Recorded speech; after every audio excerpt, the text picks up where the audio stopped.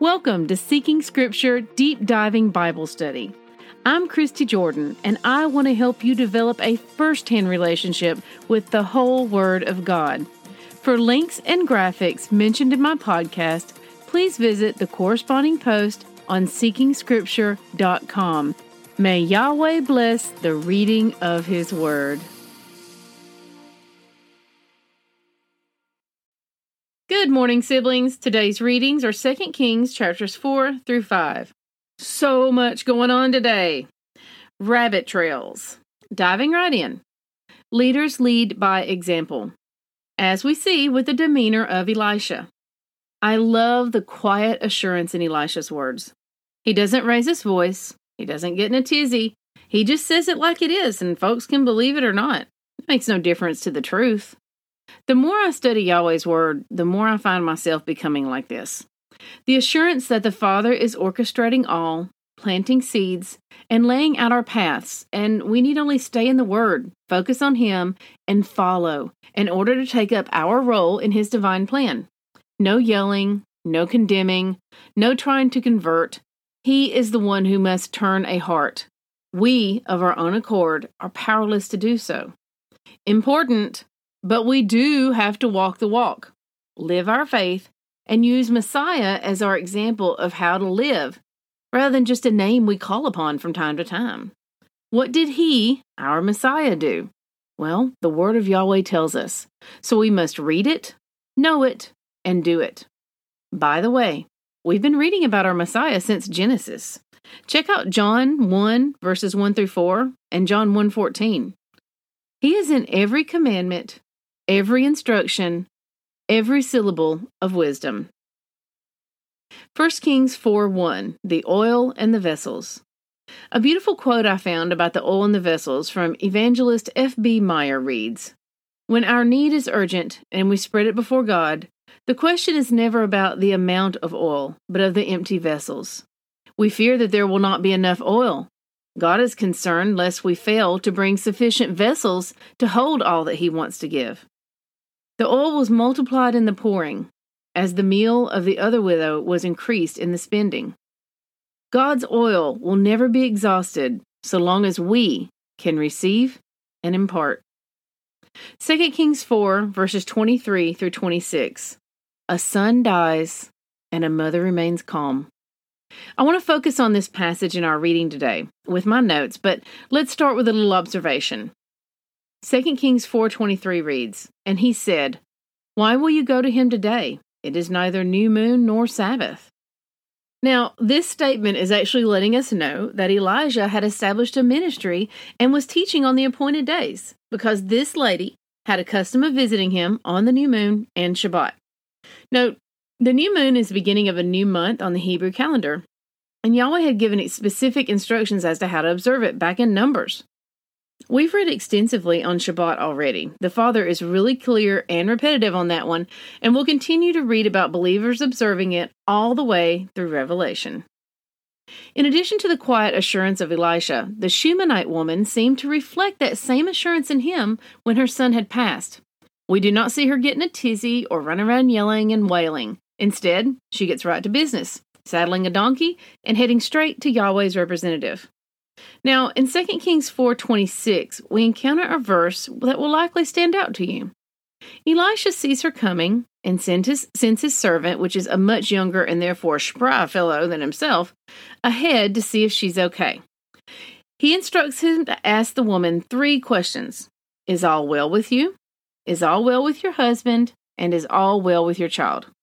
She answers, all is well, and keeps on going towards Elijah.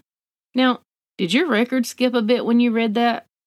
No doubt that reply has had many people scratching their heads over the ages, which is why I immediately went to BibleHub.com and looked up the verse so that I could read the interlinear version to see what words were used in the original text. When something doesn't seem right, it's always a good idea to dig a little bit and see if we've lost some important information in the process of translation.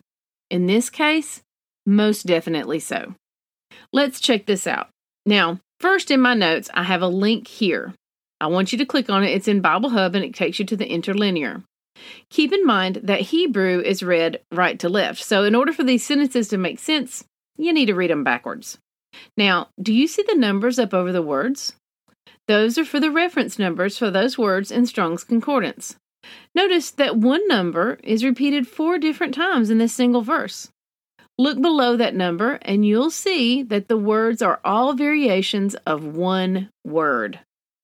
Click on that number and you'll see that the word used 4 different times in this passage, once in each question Elijah sent, and once in the woman's reply to him is shalom. Bam.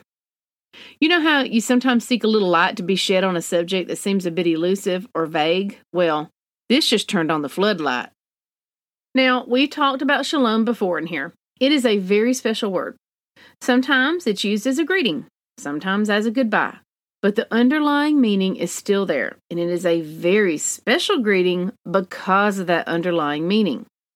Many will say that shalom means peace, and I would say that that's accurate, but it goes beyond that.